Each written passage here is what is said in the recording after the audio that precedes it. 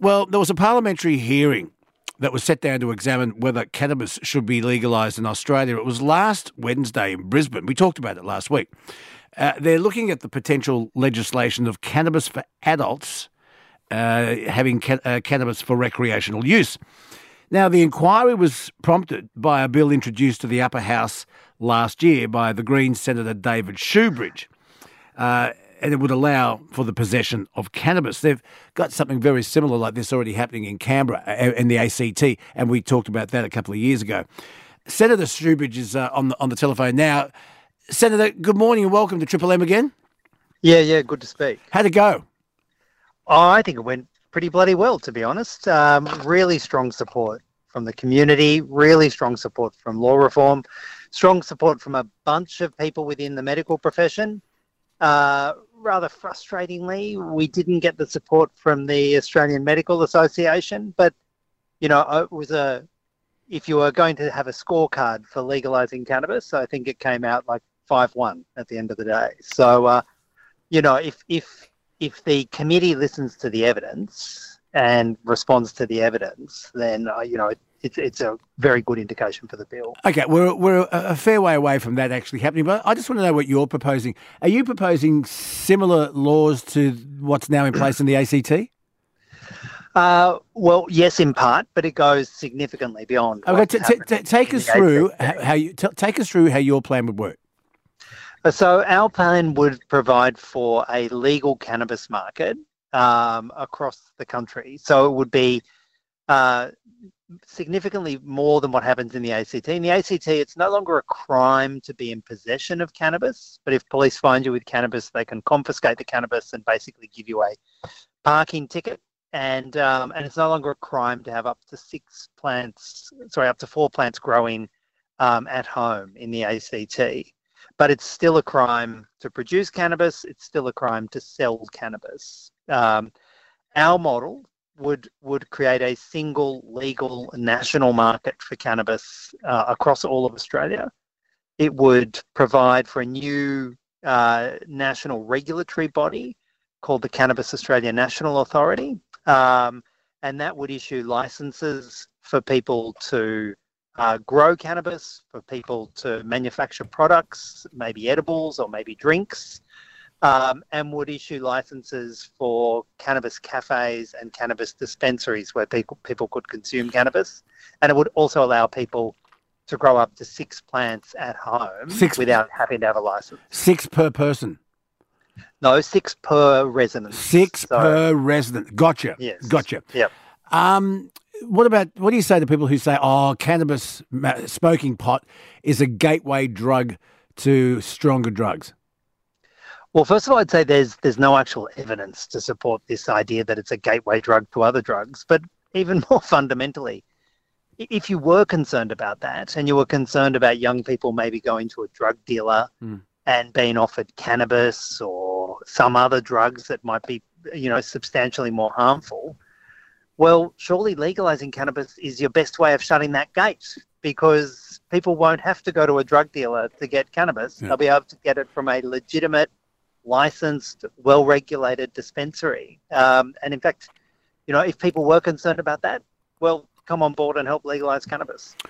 Do you think we're getting close to regulating all drugs? I've got a very good friend who has been on the program many times, Matt Knopfs. I don't know if you know Matt. He's Ted Knopf's grandson, yeah. And he's a great advocate for the regulation of drugs because it cuts out that criminal element, exactly what you said. And then when you're buying a drug, whether it be meth, ecstasy, cannabis, whatever, you're buying a product that has been manufactured under strict guidelines and conditions, and you're not getting contaminated rubbish. But as I said, you're also cutting out the criminal elements. Do you think we should be looking at regulating all drugs?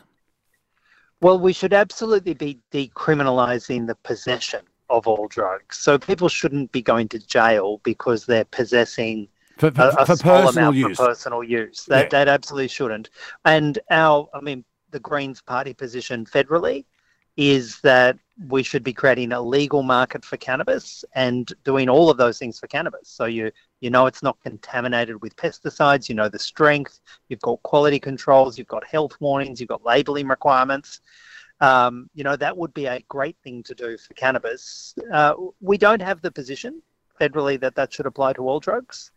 But you can understand the reasoning of Matt Knopf's, where he says, well, actually, how does the world benefit from leaving these huge markets to be regulated, if you could call it that, by bikie gangs and organised crime? They have no interest in a quality, in even a clean product. But our position at the moment is to provide that national market for cannabis. You just mentioned regulating the strength. I don't know how you do that with cannabis. I know how you can do it with alcohol. And when you buy alcohol, when you buy grog, the strength is on the label. I used to home brew. I don't do it anymore. It's just got too much work. But when I used to home brew, home brewers can make limitless amounts of beer so long as they don't sell it. And they can make that beer as alcoholic as they want. How do you regulate the strength of cannabis? And I tell you this, because with alcohol, when it comes to operating a motor car, we know that the national limit is 0.05. Or 0.05 and above is illegal. You've got to be under 0.05. Or less if you're a learner, etc. Learner P's zero. Yep. And professional drivers. But if you are smoking cannabis, any amount in your blood shows up, and that's illegal. How do you regulate the strength of THC in cannabis, and how do you measure it? And then at what national level would you agree on that is okay to drive a motor car with THC in your blood? Well, we can break this up into two parts. First of all, how do you regulate for strength and test for strength? Well, that's what our model would provide for. Okay. The Cannabis Australia National Authority would require labelling. That labelling would require the strength of THC. That would require anyone producing it to test the product that they're making and get a lab test to show the strength of the product they're making. And the Cannabis Australia National Authority would be the new national authority would provide would test those results. I mean, it wouldn't test every batch, but it would have the powers and the resources to randomly test product and to issue quite severe penalties if people have breached the license, falsely labelled the product. So that can be done. And in fact, if you have a look in Canada or the United States, where there is an existing legal market, the product is all labelled for strength. Are you allowed to drive in those countries? Are you allowed to drive a motor car with THC in your blood in those countries? Well, they don't have our ridiculous rules, which say the smallest detectable presence of cannabis in your system is a crime, regardless of whether or not you're impaired. All of those jurisdictions have impairment tests. And most of the time, those impairment tests are for the same for cannabis as they would be for things like benzodiazepines or other drugs. The thing that confuses me, you have to have some sort of a benchmark limit. I get that. Because when it comes to alcohol, 0.05, some people are impaired at 0.05 and some people are not. Everybody's body's a bit different, but you've got to have some benchmark. Yeah. Well, look, no, I agree that is one way of regulating for anybody who has cannabis in their system when they're driving. I think we can start with this point, though. Doesn't matter whether a drug is legal or illegal. Doesn't matter whether it's alcohol or prescription painkillers or benzodiazepines or cannabis. If you're driving and you have an amount of drugs in your system, legal or illegal, that impairs you, that should be a crime, and you should be, caught. If you're caught, you should lose your license and be taken off the road. And it should not matter if it's legal or illegal. So that's the starting point. The question is, testing for cannabis is that there is no globally agreed standard that you can test for the amount of cannabis. That's what I mean. Yeah. If we were going to get one, it would be a bit like what you said on alcohol. We'd get a level which is kind of like the best fit. And for some people, they might think it's unfair. For some people, it's too little. For some people, it's too much. But it's kind of the best fit that sort of matches the broader population with the amount of cannabis. So that's one way. The other way is we could do what they have in Tasmania. We could do what they have in California. We could do what they have in Colorado, which is it's a crime to be driving if you're impaired with any drug. if you get pulled over by police and you've been driving erratically, or they've pulled you over for another reason, and you appear to be stoned or you appear to be impaired, they can perform some basic tests on you, get you to walk online or like in America, the sobriety test. But you'd still have to measure. But you'd still have to have a machine that can measure how much THC is in your system, and we'd have to. Well, then, yes. After that, they could measure the amount of cannabis in your system, and then if you're found to have a significant amount of cannabis in your system, and there was evidence of your impairment, well, then you lose your license. That's the way it operates at the moment in Tasmania, actually. Yeah, but the police would no need difference. The police would need some sort of levels. The police would need some sort of machine like they have with the random breath testing that you blow in it or whatever, and it shows if you're over a limit, and we'd have to nationally agree on what that limit is. Yeah, I don't think that's beyond us to find a sensible limit. But the good news is we don't need to fix that for this bill. I mean, I would like to fix that nationally, but the Commonwealth Parliament doesn't have the legislative power to override all those state laws.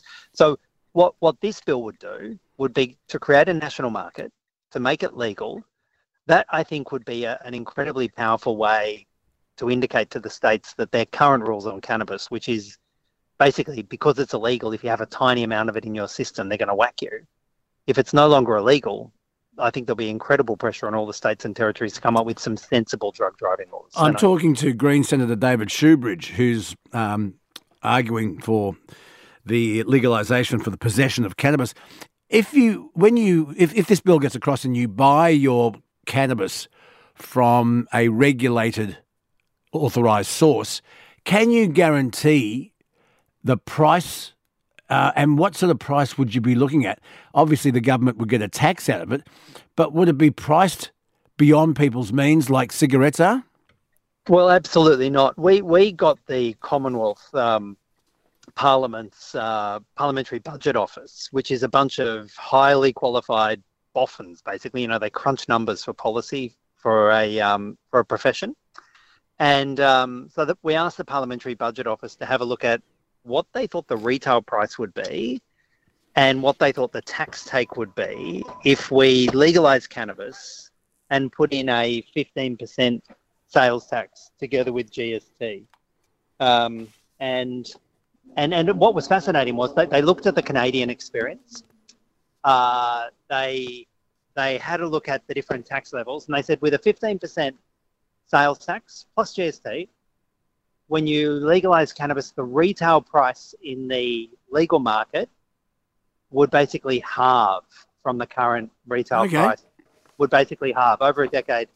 The price you'd pay, including the tax, would halve, and there'd be about $28 billion in public revenue in it. Yeah. All right. Look, which is great, because if the retail price halves, then people will be attracted to the legal market, and they won't keep buying from the illegal market. The legal market's got to be cheaper than the illegal market, otherwise it defeats the purpose. Look, I think it's very, very interesting. Let's stay in touch on this and let me know how it progresses. Yeah, cheers, Luke. Good speaking. It's good talking to you too. Thanks for your time, Senator. My pleasure. Green Senator David Shoebridge.